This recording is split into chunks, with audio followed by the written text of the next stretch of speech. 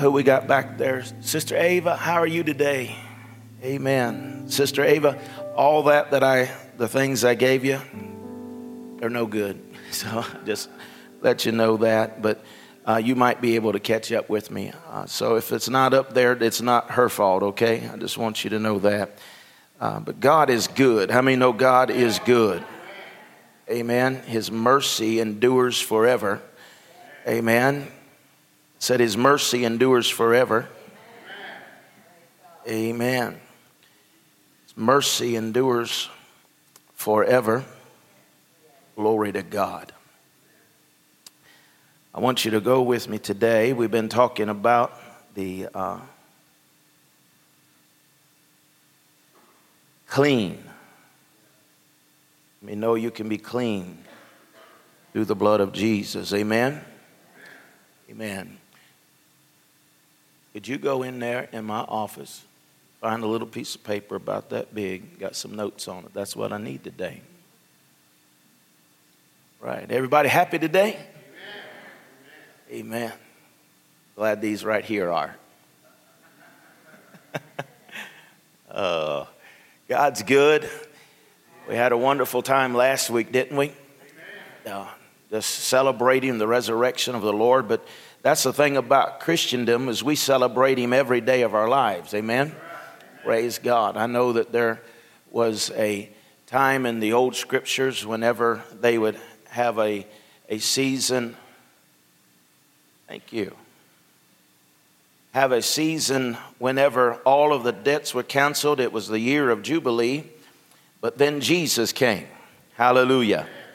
And we don't have to wait for 7 years, but he is our Jubilee every single day. Glory to God. And so today we celebrate, and historically in the Christian church in America, Easter is the largest attended Sunday in America, and the Sunday following Easter is the least attended. So let that get a hold of you. But thank God for salvation. Thank God for Easter. But thank God for today. Amen.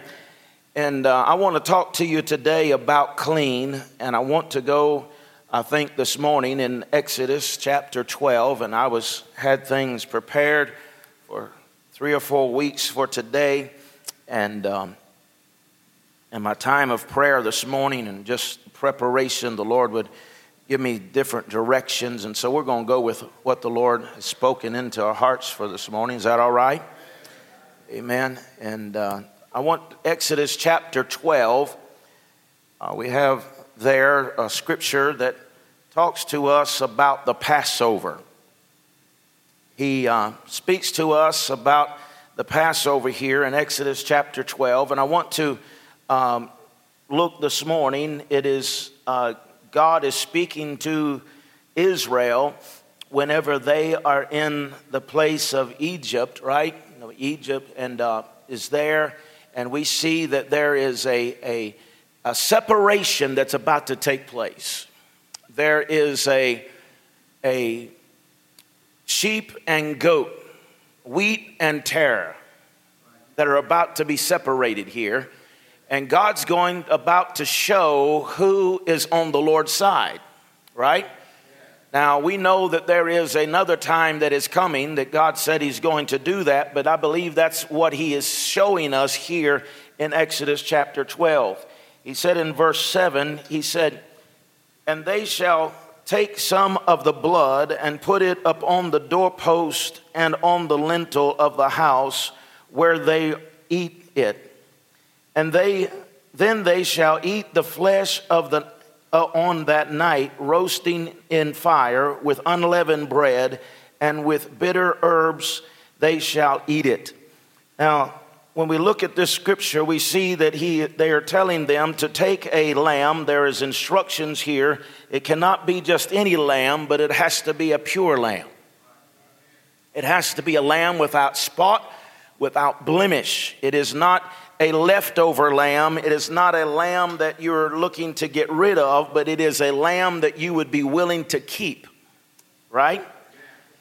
And so he tells them to take it and to sacrifice it, to kill it, and put the blood on the doorpost, on the two doorposts, but then you had to eat the lamb, the entire lamb. Everything had to be eaten. Amen. And this is what I believe we're missing out in the American church of today. We want the blessing of the blood, but nobody's wanting to eat the lamb. We want the covering, we want the benefits, we want the protection. But if you want the benefits, the protection, if you want to be really clean, if you want to be really covered, then it's not just the blood, but you have to eat the lamb. You have to digest the lamb. David said, your word is hid in my heart. In other words, he's digesting the word. We've got to take the lamb and we've got to digest the lamb. We've got to make it a part of who we are. Amen. He said, then you shall eat the flesh on that night and roast in the fire. And then he says in verse number 11, and thou shalt you eat with the belt with your waist, your sandals on your feet, and your staff in your hand. So you shall eat it with haste. It is the Lord's Passover. Now, there is a lot of preaching right here in this one verse, because in all of these things that he's telling them to do, have your belt on, have your sandals on, have your staff in your hand. He's telling them that you need to be ready to move. You need to be ready to go, because as you're eating this, you need to be ready, prepared to go to another place. Now, I'm telling you today that whenever you put a purpose in your heart that you're going to eat the lamb and you put the blood over the doorpost of your life, you're about to go to a new place. You're not going to live in the sin that you've lived in. You're not going to live how you've lived all the rest of your life, but you're about to go to another level. You're about to go to another dimension, another place that doesn't look anything like where you have lived up to this point. Amen. Have I got anybody saved in here today? That whenever old things pass away and all things become new, you're a new creature in Christ Jesus. And whenever you begin to eat of this lamb, your appetite changes. Amen. You don't have a desire for the same things you used to desire. You know, whenever you begin to eat of this lamb, it'll cause you to have an appetite for the lamb. You'll hunger the things of God. You'll hunger the things of the Spirit of God. And he's telling us today that if we are going to have this kind of appetite change, how many know that in this world, and I know you probably get tired of me preaching it, but it is so entrenched in American church. I'm telling you, if God can't come back today, I know that surprised you. God can't come back today, because if he came back, he would not have recognized this church. This church doesn't look nothing like the church he left. And the church he left was doing signs, wonders, and miracles. The church he left was eating the lamb. The church he left understood the power of the blood. The church that he left was casting out devils, healing the sick, raising the dead, setting the captive free, delivering the oppressed. Amen. The church that he left, 12 ignorant, unlearned men spent some 3 years with him, and he released them, and they went and turned the known world upside down for Jesus Christ. In fact, Paul said, there's nowhere that I know that I have not preached this gospel. Hallelujah. This is the church that he left. And so I'm telling you today that there has to be a hunger again for lamb chops. Come on, somebody. There has to be a hunger for the word of God, for the Lamb of God again, to change our appetite till we don't desire the things of the world as much as we desire the things of the Spirit. Glory to God. He said that you shall eat it all. And then he talks about the bitter herbs. We could talk about the bitterness, amen, that Jesus would have to go through, because this is all shadow and types of Jesus. And he said, so you take and you eat the lamb, but you take the blood and put it up on the doorpost. In verse 11, he said, and you shall eat it with, I've already read that, didn't I? All right, good. Verse 12, for I will pass through the land of Egypt. And he says, when I pass through that night, I will strike all firstborn in the land of Egypt, both men and beasts, and against all the gods of Egypt I will execute judgment, for I am the Lord. Now you remember whenever we first started this series, we talked about the donkey, right? Having donkey ways, and also only way that you could keep a donkey is that you would sacrifice a lamb in the place of a donkey, or if you did not want to do that, then you would have to break its neck. And so this principle, this law that is in motion here has been set into motion, and God says that for those ones in Egypt that does not want to obey, that does not want to give me the first, he said, then I'm going to execute judgment. Right? How many know that we hear a lot about grace today? And thank God for grace. Is anybody thankful for grace? I am first in line. I'm thankful for the grace of God, the unmerited favor of God. But not only is he a God of grace, but he is also a God of judgment. Amen. And he will judge us on that day. And he tells them, he said, I'm going to execute judgment. And then verse 13, he said, now the blood shall be a sign for you on your houses where you are. And when I see the blood, I will pass over you, and the plague shall not be on you to destroy you when I strike the land of Egypt. Right? He said, so this isn't for you, Israel. This is for Egypt. Right? This is for those who have not come into covenant with me. This is the ones that have not obeyed and put me first in their life. But if you, Israel, don't put me first, if you don't start eating lamb and putting the blood on the doorpost, then the death angel is going to come to your house too. This is not for you, but if you do not obey, it's going to come to you too. Huh? And then he says this, he says that if I see the blood, I will pass over you, and the plague shall not destroy you when I strike the land. Hallelujah. Now, how many know we are not exempt from the things in this world?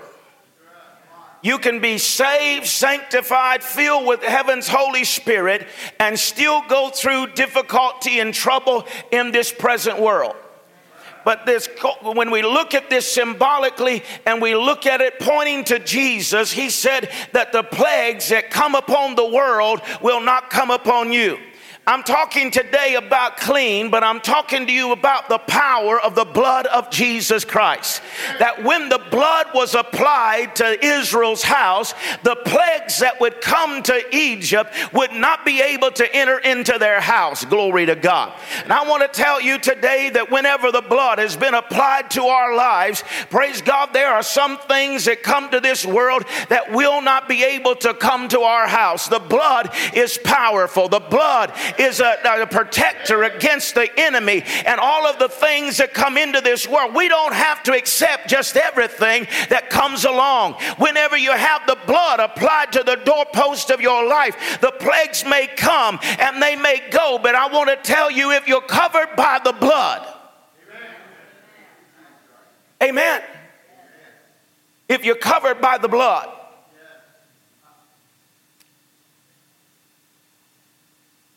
Lake, L.E. Lake, or G.E. Lake, was in Africa whenever they had that Ebola epidemic. And hundreds of thousands of people were dying in Africa. And Lake told them as he would go and wherever he showed up, this Ebola would stop in its tracks. And they said, how is it that you do that? He said, because I have power over infirmity, sickness, and disease. They said, there's no way that a human can have that. You see, that's the reason why we have no power today. That's the reason why that everything that comes and goes comes upon us, because we don't believe we have any power today. But we have power in the blood of Jesus. They said to Lake, they said, if you have this power, then we want to do it scientifically. And they showed him going in, and they took him into a science lab, put his hand under a microscope, and they took that Ebola and put it into his hands. And the scientists said that when it hit his hand, that Ebola died. Amen. Why? It wasn't because he was a super duper something. It was because he believed in the power of the blood of Jesus Christ. Amen.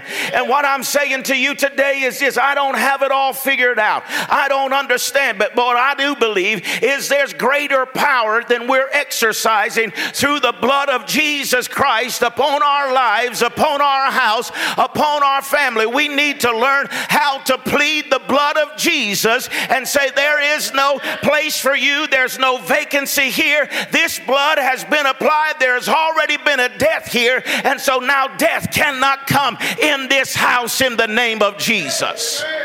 Amen. The death angel come, but the death angel couldn't stay. Amen. He said, when I see this blood, I'm going to pass over you. Glory to God. Hallelujah.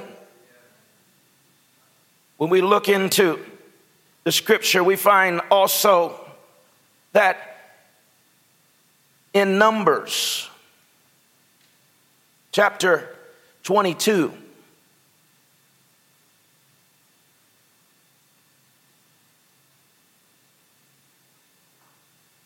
Numbers chapter 22. You there? Verse 12, we see here that there, set this up for you. If you probably, most of you know it, but Balak, king of Moab, is trying to get Balaam to curse Israel, right? Curse God's people. And Balak, there's great fear that has come into Moab because they said, we've seen the power of Israel. Whenever they come in, they annihilate people, they destroy things, they overcome every enemy and every obstacle that ever comes.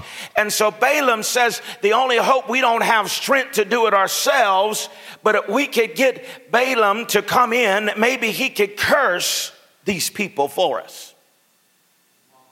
Right? And so he sent messengers to Balaam, and he says to him, will you come and you curse these people? And he said, well, you're going to have to stay overnight, and I'm going to have to ask God about this. Right? And he brought him some gifts. He wanted to be a blessing to him for the curse. Isn't that a mess? We won't bless you for cursing somebody. And then so he comes in, he answers, and the Lord says to him, he says, you can't do that. Because what I have blessed, you can't curse. Right? Verse 12, it said, and God said to Balaam, you shall not go with them. You shall not curse the people, for they are blessed. So Balaam rose in the morning and said to the prince of Balak, go back to your land, for the Lord has refused to give me permission to go with you. Right? He said, go back, because what God has blessed, I can't be cursing. In verse 18, it said, then Balaam answered and said to the servants of Balak, though Balak were to give me a house full of silver and gold, I cannot go beyond the word of the Lord my God to do less or more. Amen. And so he's saying to them, if I can read this into, and I'm going to just leave it here today, but I see that Balaam is having trouble with this. He's wanting the gold, he's wanting the silver, but he's got enough sense to ask God about it. And he says to him the first time, he said, I can't do it. Balaam sweetens the pot. And he says, I'll give you more. And so he says, let me pray about it. Stay overnight. Let me pray about it. He prays to God again. And God says, what I have blessed, you can't curse. Amen. And then he goes in and he says to them, even if you give me a house full of gold and silver, I can't go beyond God. I can't go beyond what he's blessed. I can't in other words, I can't curse what he's not cursing, and I can't bless what he's not blessing. Amen. And he says, and he goes on and he says in verse 22 that then God's anger was aroused because he went and the angel of the Lord took his stand in the way and an adversity against him, and he was riding on his donkey. The donkey shows up. I thought I started with a donkey, I'd end with a donkey. The donkey and his 2 servants were with him. And now the donkey saw that angel of the Lord standing in the way with his sword drawn in his hand. And the donkey turned aside out of the way and went into the field. So Balaam struck the donkey to turn her back to the road. Right? And then the donkey saw the angel of the Lord. She pushed herself against the wall and crushed Balaam's foot against the wall. So he struck her again. And then the Lord, in verse 28, then the Lord opened the mouth of the donkey.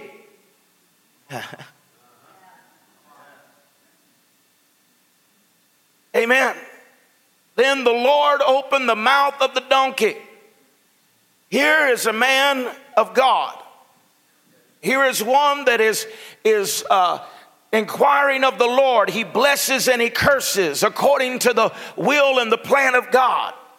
But he is so overcome and overwhelmed with this thought of getting earthly things that an angel shows up and a donkey can see it, but he can't. Amen.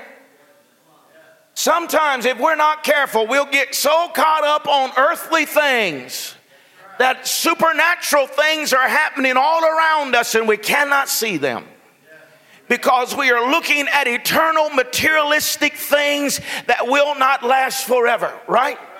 And so he got caught up on all of this, and the Bible said that the Lord sent an angel to stop him because he did what God told him not to do. He just said, well, maybe I'll just go a little ways with him. And God sends this angel, puts him in the middle of the road. And Balaam is so caught up on what he might be able to get that he doesn't see an angel, but thank God for a donkey. Amen. Amen. The donkey sees it and runs into the field, says, I'm not having no part of this. Right? He gets her turned back around again and starts on his journey again. And the Bible said that donkey seen the angel. She runs him up against the wall and crushes his foot. Gets him all kinds of upset. Right? And then the scripture says, have you ever noticed how we'll go against what God puts in our spirit? The Lord will tell us something in prayer, but that's not what we want to hear. Huh?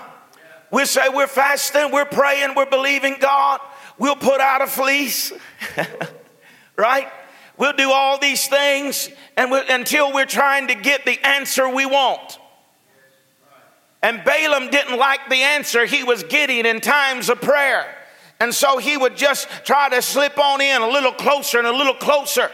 But God in his mercy and his grace sent this donkey to crush his foot.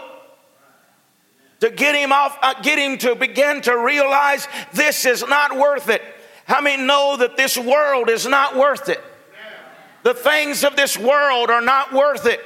Amen. We need to understand in this time and age that we're living in that the things around us are so appealing. They're so drawing and drawing our hearts and drawing our flesh and pulling on us. But we need to realize that it is being in the provision of God. It's being in the place of God that is the safest place that we can be. And the scripture tells us that Balaam would continue to go on these 3 times. And then it says, and Balaam said to the donkey, because you abused me, I wish there were a sword in my hand, and now I would like to kill you.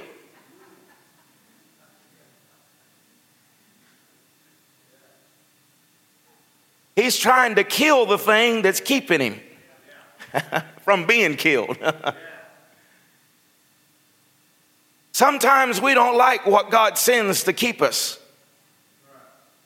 But he said he opened the mouth of the donkey, and she said to Balaam, what have I done to you that you have struck me these 3 times? Hallelujah. What have I done to you? I'm trying to keep you, right? And then the Bible said in verse 31, then the Lord opened Balaam's eyes, and he saw the angel of the Lord standing in the way with his drawn sword in his hand, and he bowed his head and fell flat on his face. Amen. Here we see that Balak is trying to do his best to curse something. Balaam's wanting to go along with it, but God said, right? I want to tell you today that we in the church have become so fearful because we don't know the power of the blood. Amen. Now, I've told you before, I don't go around looking for devils, but whenever they show up, I cast them out. I'm not afraid of a demon. I'm not afraid of the demonic. Amen. I know the power of the blood of Jesus Christ. And I know the power of that blood is able, amen, to set us free. It is able to keep us, praise God. And I know that it doesn't matter what is going on in this world. We today have in America, we have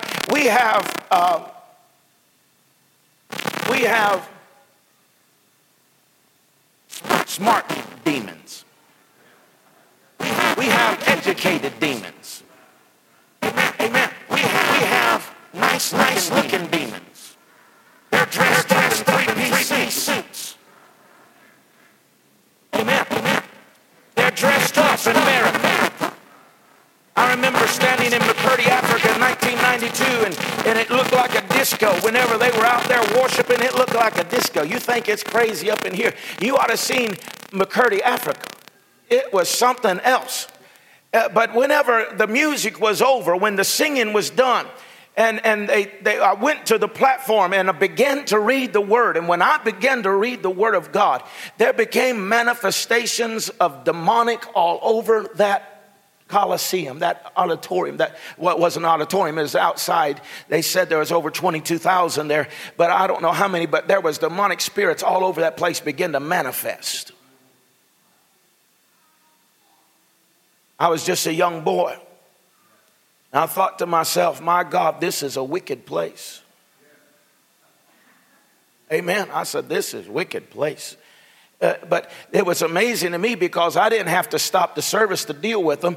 There was saints of God grab a hold of them and in the name of Jesus cast out those demonic spirits. Glory to God. Amen. But I'll never forget what the Holy Spirit said to me in my mind. I said, this is a terrible place. This is a demonic place. And the Holy Spirit spoke to me, and I'll never forget it. It was 1992 in February, 92. And the Holy Spirit spoke to me when I said that in my mind. The Holy Spirit said in my spirit, it is no different here than it is in America. There's just not enough anointing there to stir it up.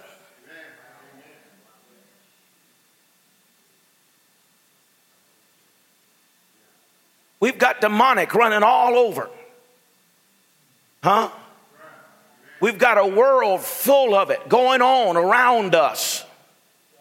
Amen.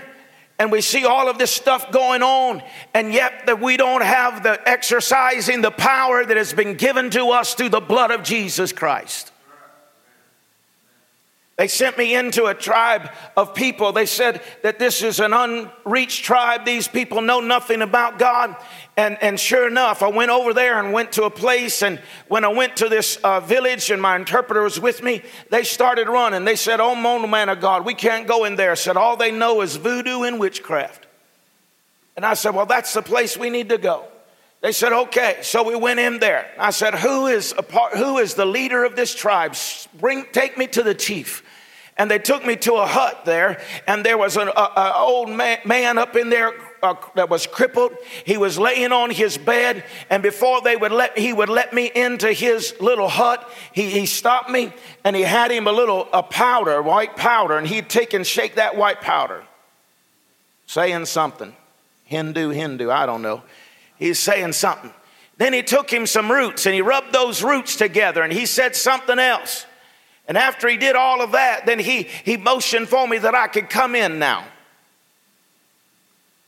I wasn't afraid of his powder. I wasn't afraid of his roots. Amen. When I went in there and talked to him, I said, how long have you been sick? And I believe it was 8 years that he had been sick. He had not been out of his hut. He was crippled. And I said, how long you been this way? And he said 8 years. And he said he had tried voodoo and he had tried witchcraft and nothing would help him. And I said to him by faith, I said, the God that I serve is able to heal you. And he said, if your God can heal me, then our village must serve him. And my interpreter, he got all kinds of excited. He said, oh, this is getting good. This is getting good. I said, oh, yeah, it's about to get better. Because the power that they had it wasn't they didn't have power. They just didn't have the power that's in the blood of Jesus. Amen. Make no mistake about it. The enemy has power, but it pales in comparison to the blood of Jesus Christ. Amen. And so we prayed a little short prayer and I asked God that he would heal this man so that he and this village would know, because I asked him, I said, do you know Jesus Christ? They said, no. Well, I began to talk to him and they said, we've heard about the God of Abraham, Isaac, and Jacob, but we don't know who he is. And I said, I'm here to tell you about him. And so I prayed a simple prayer by faith and asked God that he would heal this man as a testimony to the God of Abraham, Isaac, and Jacob, so they would believe. And I'm telling you that out of that simple little prayer, I told him through the interpreter to try to get up or get his legs under him. And he starts working his legs, and then he starts getting up off of that cot, and he begins to walk around in his little hut, and then he goes outside, and before it's over, he's running around the village. And everybody sees the power of the blood of Jesus Christ. Hallelujah. I want to tell you today, because of that blood, there in that little village, that whole village accepted Jesus Christ. We sent a pastor there, built a church there, and there's a light in a dark place today because of the blood of Jesus Christ. Greater is he that is in us than the world that is against us. Amen. You see, today we don't have to fear the devil. We don't have to fear the demonic. We don't have to fear the things that the world brings against us, because we are covered by the blood of Jesus Christ. Amen. We look into Joshua chapter 2 and we see there that there is a woman named Rahab. She's known by her occupation, right? Or she's a harlot. But how many know God, it doesn't stop God from coming to where you are. What you have done, where you have been, glory to God. In verse 17, these two men have come to spy out the land. They're about to come in and destroy the city. And Rahab says to them, she takes and hides them. Right? Hides them on top of the roof and hides them to protect them from the people that have come to get them. And now she says to them, I want you to help me. And this is the response in verse 17. It said, so the men said to her, we will be blameless of this oath of ours, which you have made us to swear, unless when we come into the land, you bind this line of scarlet cord in the window through which you let us down, unless you bring your father and your mother, your brothers, and all of your father's household into your own home. So it shall be that whoever goes outside the doors of your house into the street, this blood shall be on their own head, and we will be guiltless. And whoever is within the house, his blood shall be on our head if a hand is laid on them. Amen. So here's a Rahab, the harlot, but she receives the two men that God has sent to spy out the land, protects them, and they said to her, It's interesting. They said, we're going to let you down through the window. But he said, take this scarlet thread. Amen. It wasn't just an old rope. It wasn't just any color, but it was scarlet. Representing the blood. Representing the cleansing, right? Amen. In a harlot's house. Who would have thought you had found salvation in a harlot's house? Come on, somebody. But that's the mercy and the grace of our God. Amen. That he reached down and touched her even in her sinful state and cleansed her up and said, if you'll get your father, your mother, and all of your family into the house, this blood, this scarlet thread that has redeemed you today, it's going to redeem them as well. It's going to keep them safe. Hallelujah. I want to tell you today that we cannot neglect our own families. We cannot give up on our families. We can't quit praying for them, believing God for them. Amen. I know that I'm old school. I know that I've been in church a little while, but I remember whenever the altars were not barren. I tell you why the altars are barren today is because there's no tears found there any longer for the lost. There's people not crying out for their sons and their daughters. We're letting them escape into hell without going over our prayers, without our intercession, without our believing God. But I want to tell you, Rahab got a hold. She said, this is my chance. This is my opportunity, not just for me, but for my whole house. Glory to God. I'm telling you today that the blood that saved you is the blood that'll save your son. It'll save your daughter. It'll save your companion. You've just got to get them into the house. Glory to God. And if you can get them into the house, the blood that saved you will save them as well. Amen. This scarlet thread was redemption. It was a place that saved not only her, but everyone that was in her house. Glory to God. Hallelujah. Hallelujah. We're worried about time. Amen. I'm not mad at nobody at the devil. You understand? If churches, if places are getting people saved, I'm all for it. But I've seen places wherever they're having church, five services last Sunday, and they're 30 minutes apiece.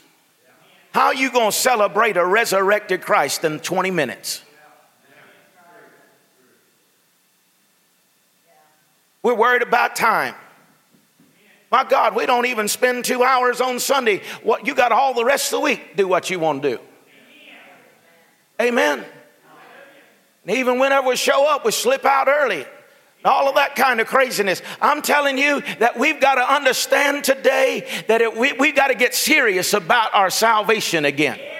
We got to get serious about putting this scarlet thread. We got to get serious about putting Jesus first priority in our lives again. Amen. And whenever we begin to put him first in our lives, then we'll see a generation that is going to understand that Jesus is worth our Sunday.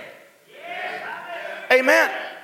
And I don't want to get off on a horse today and start riding, but I'm telling you that the balloon payment that's coming due upon the American church for this lack of apathy and a spirit of neglect of the house of God, and what we have tolerated in one generation will be accepted in another. And I'm telling you that we've given up our Wednesday night, we've given up Sunday night. We only come to church once or twice a month on Sunday, and the next generation will come on Christmas and Easter and never have a relationship with the risen Christ. But the devil is a liar. We've got to get some Rahabs on the wall again that'll say, I'm willing to pay the price. I'm willing to sacrifice what I've got to sacrifice so my family can be saved.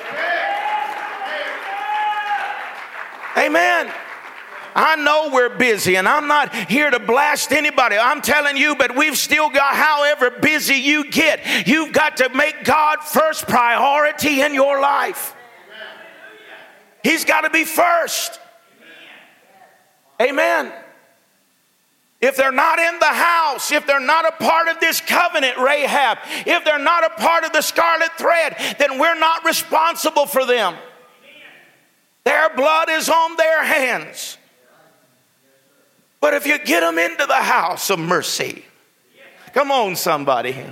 If you get them into the house of grace, if you get them into the place of safety, then whenever the enemy come, whenever they come in and begin to destroy, you won't have to worry about your family being destroyed because they will be safe.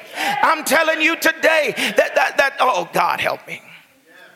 I should have brought my notes because I get on these things. But I'm telling you today, we're raising up an American church that if you think that a Muslim and the spirit of Islam is going to stay over in the Middle East, you've got another thing coming.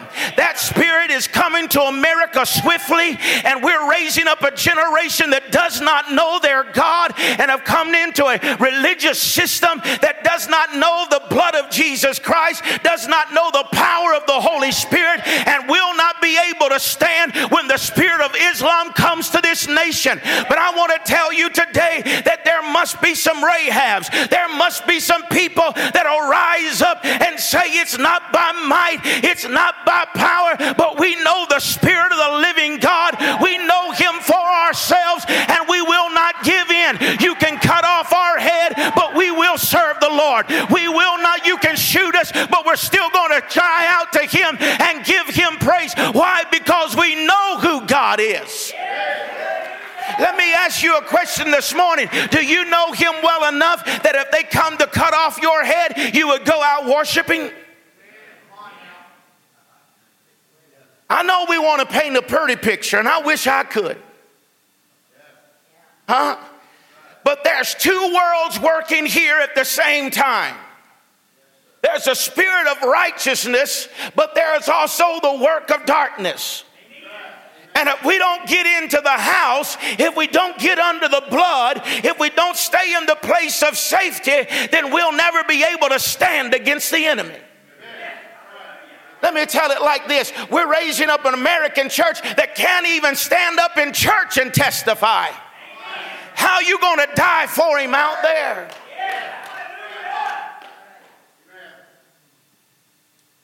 Come on, let's hold hands and sing Kumbaya, and they'll make us all feel better.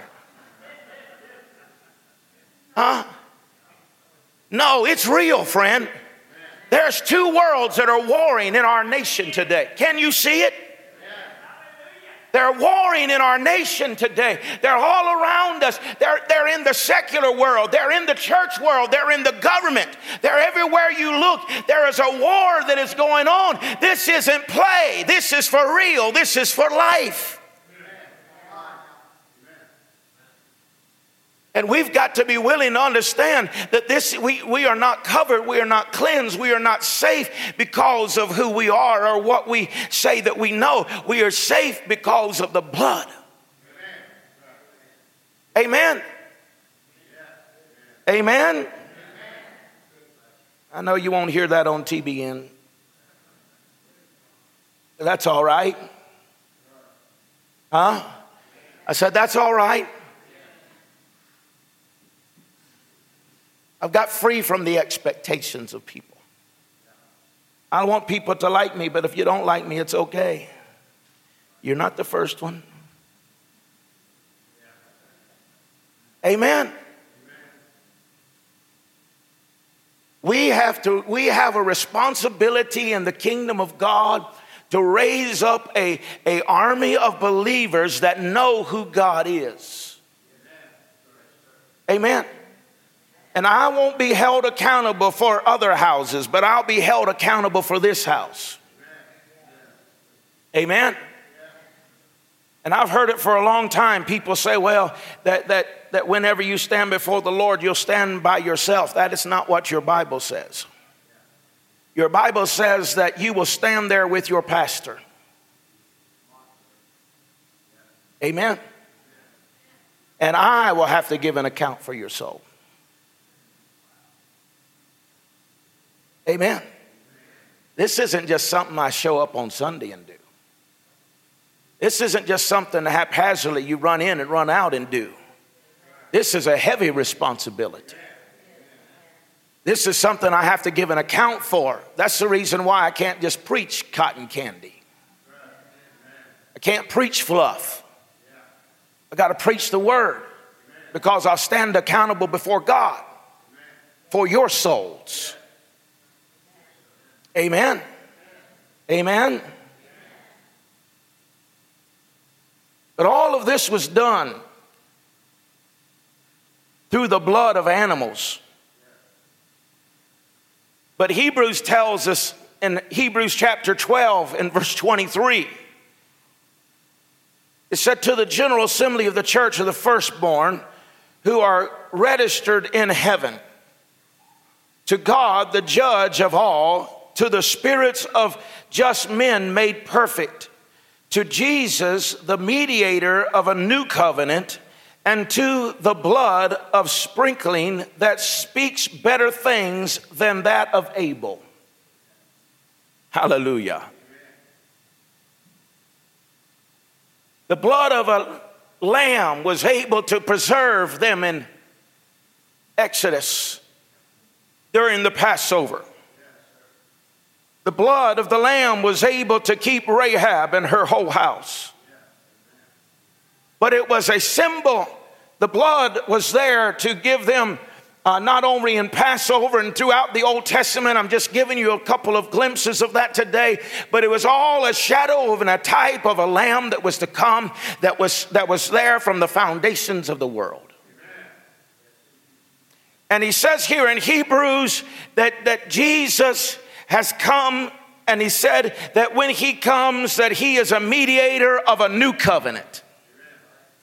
This new covenant is a better thing. How many know God never regresses? He always goes forward. It's always progress. It's always a better thing. The end of a thing is better than the beginning of a thing. The latter house shall be greater than the former house. Everything is a progression in God. He is always moving forward.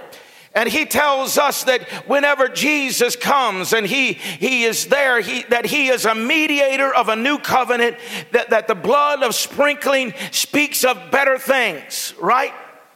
It's better than that covenant that Abel had. It's better than the blood of turtle doves and lambs of days past. But the blood of Jesus Christ that was shed, if the blood of Jesus and the covenant that God gave, the blood of turtle doves and lambs was good enough for Egypt, if it was good enough for them to come out of Egypt's bondage, if that was good enough to preserve them and walk them through all of the Old Testament into the New Testament, then how much greater is the blood of Jesus Christ when it has been applied to our hearts and into our lives. Hallelujah. I want to tell you that I believe it's the place where the wicked one can touch you not. It is the place, amen, that raises you higher and lifts you into heavenly places and sets you down beside of the Lord. Glory to God. I want to tell you that the enemy comes in and he wants to always push us down. He wants to tell us how bad we are, how terrible we are, how undeserving we are. And I have to agree with him. Yes, you're right, devil,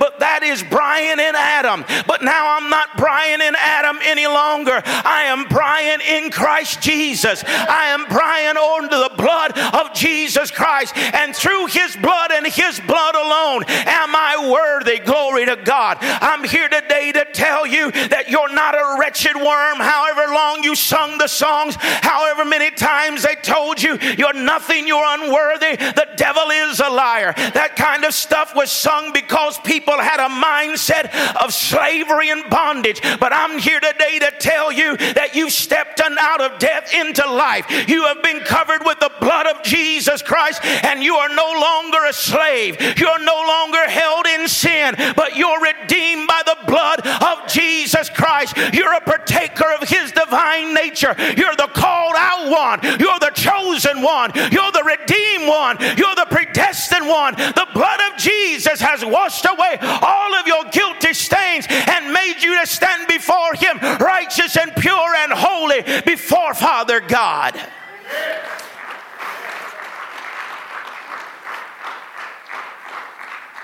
Amen. Don't allow the enemy to tell you you're a wretched worm. You're not no wretched worm. You're not no old wretched sinner. You are new in Christ Jesus. Amen. Amen. I'm thankful for the blood of Jesus today. I'm thankful that that blood has redeemed me and cleansed me. Amen. And there is no doubt in my mind, to be absent from this body is to be present with the Lord. No question. No question. The blood is enough. I said the blood is enough. The blood is powerful enough to annihilate and cleanse and wash all of our guilty stains away. Glory to God. But the enemy wants to push us down and make us feel as though, he wants to push us back into Adam. Huh? He wants to push us back into Adam.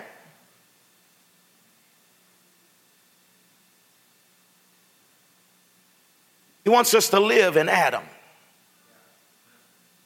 The Bible talks to us about it as marriage. He said, if your husband be dead, then you marry another. A lot of people take that out of context and they take it literally, like, and I'm not going to get into all that theology, but I'm just going to tell you that it's very clear what he's talking about. He said, and you marry another, which is Jesus Christ. So he's not talking about Bob or Bill, right? He's talking about Adam. Amen? That in your Adam nature, if he be dead, if you be in Christ, then you're a new creature. So man Adam was dead, and now you marry another, which is Jesus Christ, right? Now you have a new mind. Let this mind be in you, which is also in Christ Jesus. I'm eating lamb now. I'm not thinking about the things of the world. I don't have the desire of the world. I don't have the temptations of the world. Huh? Old things have passed away. All things have become new. Now this mind is in me that is also in Christ Jesus. I'm not being conformed to the world, but I'm being transformed by the renewing of my psyche, my mind, my will, and my emotions. Right? And so it's being redeemed. But the enemy wants to keep us down. There was a World War II veteran that was in an airplane, and he was flying the plane, and whenever he heard the plane, got in the plane and began to fly, he heard what he believed was a rodent or a rat that was chewing on the wires. He didn't have nobody else to take the plane. He didn't have this cruise thing that they got today. He had to stay in the plane. But he heard that that rodents could only survive at a certain altitude. Instead of trying to land the plane, he took the plane and pulled back the handles, and he went as high as the plane could go.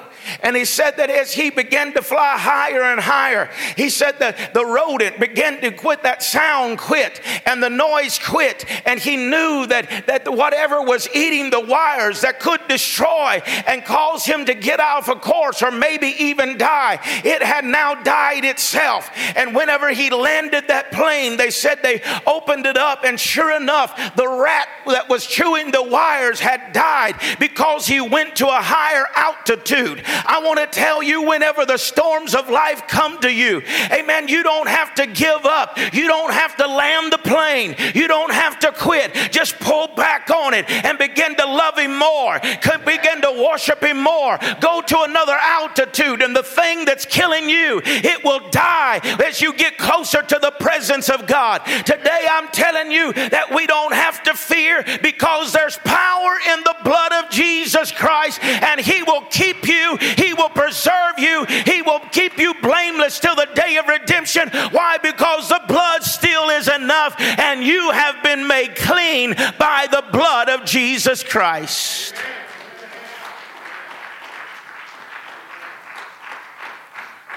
Amen. Amen. I'm covered by the blood. I'm covered by the blood. I can't go everywhere that my children go, but I can cover them with the blood. I can't be at the same place that Jordan is and Destiny is, but I can cover them with the blood. They're in my house. Huh? Come on, somebody.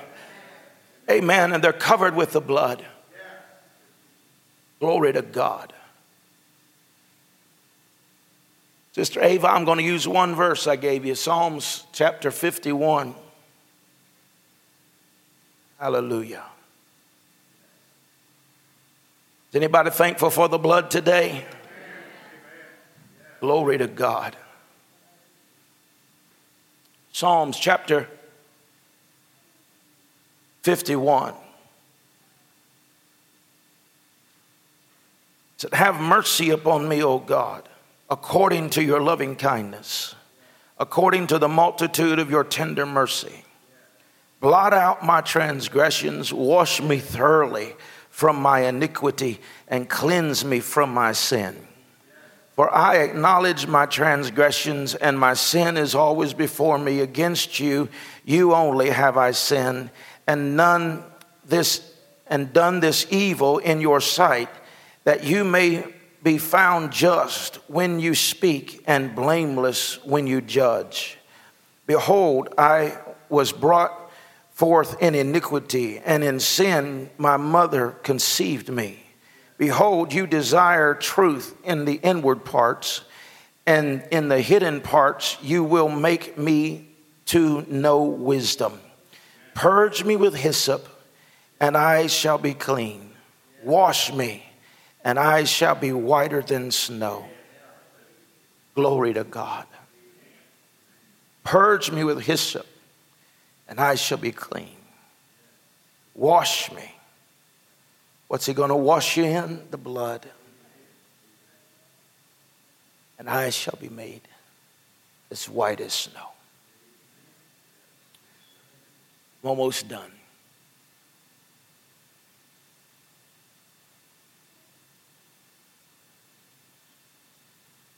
The power that is in the blood of Jesus, greater than any power that is on this earth. And as a believer, under the blood of Jesus, you don't have to fear nothing or no one.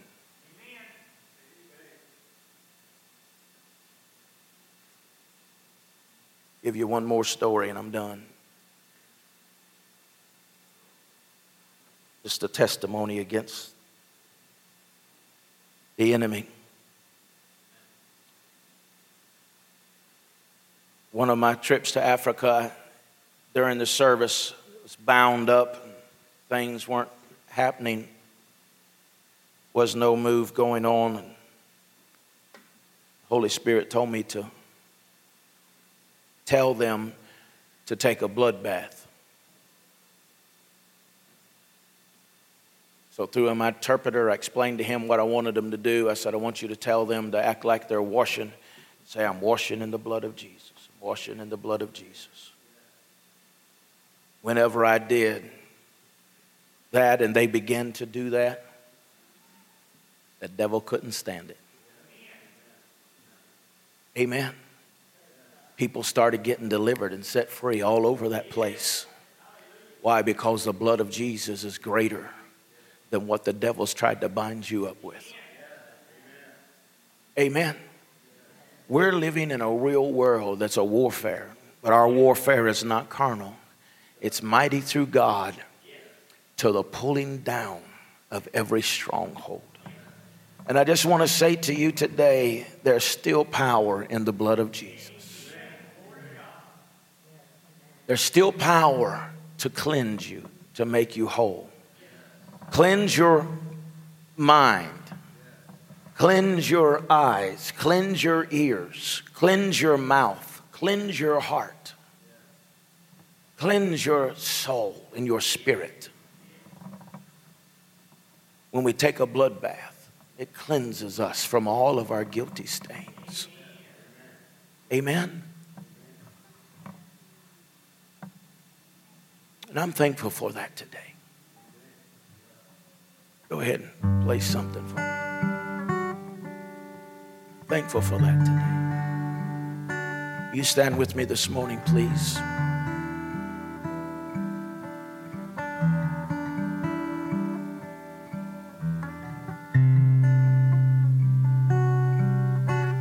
Father, we want to thank you that over these last 3 weeks, we've not even touched skim the surface of what you have done for us through the blood of Jesus Christ, but we remember what you've done for us. So I pray today, God, that you would bring all 3 weeks together today. We've done the best of our ability to share what you've put in our hearts to share. So I'm asking you today, God, that you would just bring it all together. Let this be a miracle moment. Let this be a moment, God, when what you did for us on Calvary becomes a reality in our flesh, our mind, our will, our emotions, our spirit. God, I pray that this would be a moment that we would remember what you've done and how you've done it for us, so we can believe for our families. Lord, some of them may be so far away that we think it is impossible, but God, you didn't come for the just those who are good. You came for those who have done even evil. Your blood isn't just for good folks, it is for all mankind. So I'm asking you today, God, that you would speak into our hearts and into our lives. And God, in this moment, that at this house, in this place, like Rahab, and you challenged her, God, I pray that the Holy Spirit challenge us to get our families in, to not give up on our families, to pray for our sons and our daughters, our sons from afar and our daughters from the ends of the earth. Let them come forth in this hour. I pray that there be a spiritual awakening in this house, God, for a hunger for the Lamb, hunger for your word, an appetite for the things of the Spirit. Let there be an awakening, God, in us, that, God, we have a hunger and we're not just satisfied with complacent and nice services, but, God, we want supernatural place and a supernatural services where that your manifestation and the power of God is revealed in every service, in and through our lives. God, we don't put you in a box and limit you, but we just say, Lamb, come. Come. Let us eat of that lamb. Let us partake of that lamb and do whatever you desire to do in us today. In the name of Jesus, I pray. Hallelujah.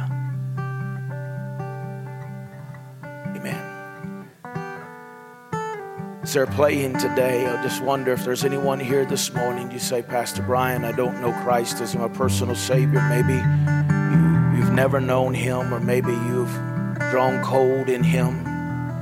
Maybe I know that Rahab's house was just symbolic, but I'm talking about you being in relationship with God, not knowing him from afar, but knowing him personally. There's just such a hunger inside of me that I would know him more than I've known him before.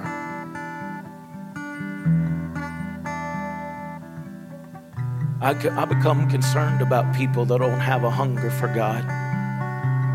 Because if we're not careful, we'll get so satisfied with what we have that we'll set and backslide, sitting right in the church. It's true. I think I've told you before, but the prodigal son didn't backslide in the pig pen. He backslid in his father's house. He pre-planned his leaving. He premeditated his separating himself from his father's house while still in his father's house. How can that happen?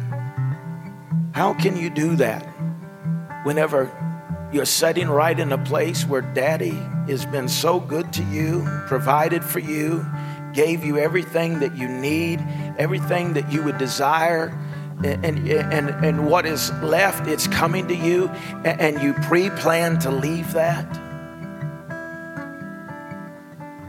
But it's a picture of us, because we become complacent and we become satisfied, and what we have is enough, and we don't hunger for more. And then we become complacent and we become lethargic, and we don't worship like we did, and we don't sing like we did, and we don't read the word like we did, and we don't even pray anymore. And that relationship is severed and it's gone away. Amen. You don't have to do nothing to get separated from God. Huh? It's just like in our marriage. Renee and I would have to do nothing. We don't have to do nothing to get separated. Just don't have relationship. Just do nothing. And we'll become separated. We'll become divided. Whenever we don't up our relationship, when we don't continue to have communion with our God, we're going to become separated and divided. Huh?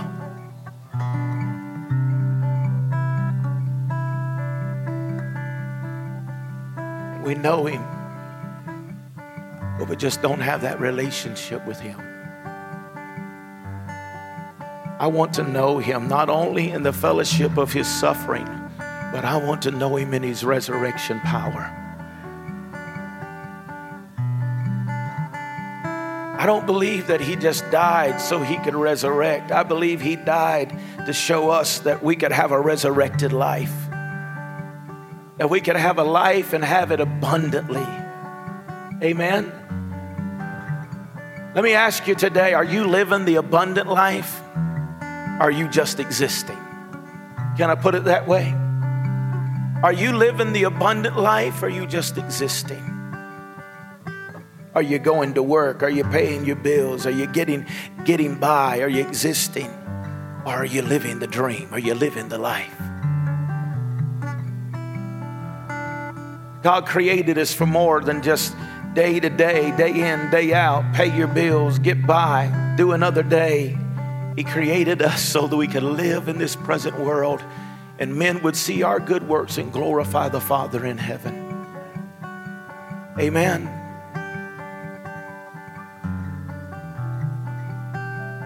Prodigal son went all the way to the pig pen before he turned around. Got lost in the pig pen, and in the waste of the pigs, he came back to his right mind. Huh? My question today is, why do we always have to go all the way down to the pig pen before we turn around? Why don't we come to our mind before we ever leave the Father's house? Why don't we come to our senses before we leave the Father? Why even if we walked out, why do we have to go all the way down there before we realize what we've lost or what we're missing?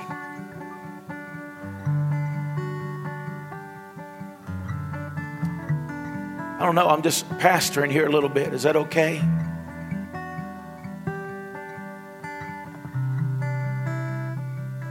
It bothers me as pastor that it seems like that this altar is such a hard place to come to.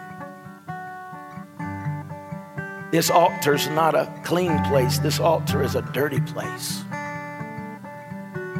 This altar is a messy place. It's where the blood was shed. It's where the sacrifices took place. It's a place that we run to and we find safety and shelter. It's a place that Moses ran to and he heard the voice of God. Huh? How long's it been since you heard the voice of God? Is it clear? If it's not clear, why do we have such a hard time coming to the altar? Oh, I got it. Maybe it's pride.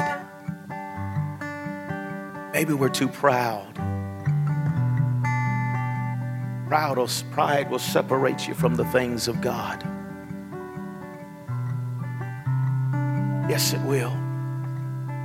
I know we're not shouting here this morning, but I feel a Holy Ghost, a deep Holy Ghost in this house this morning. A deep Holy Spirit that's touching our hearts. And it's not so much about us that we don't have to go all the way down to the pig pen. But we need to remember the blood that was shed for us so we can have eternal life and we can have abundant life. Amen. Hallelujah. I want to open this altar this morning. Say to you, wherever you are in your walk, whatever you are, Whatever you may be doing, you may be on the mountaintop, you may be in the valley, you may be somewhere in between. But if Holy Spirit's speaking to you right now, touching your heart right now, just wooing you, saying, come on in a little closer. Come on in. Let me clean up some thoughts. Let me clean up some things you've been looking at. Let me clean your ears out. Let me clean your mouth. Let me clean your heart. Let me clean your spirit. On this day, let us leave here cleansed and washed by the blood of Jesus Christ. Amen. Amen. Come on, let's sing a little something here today. This is for you. I want you to come this morning.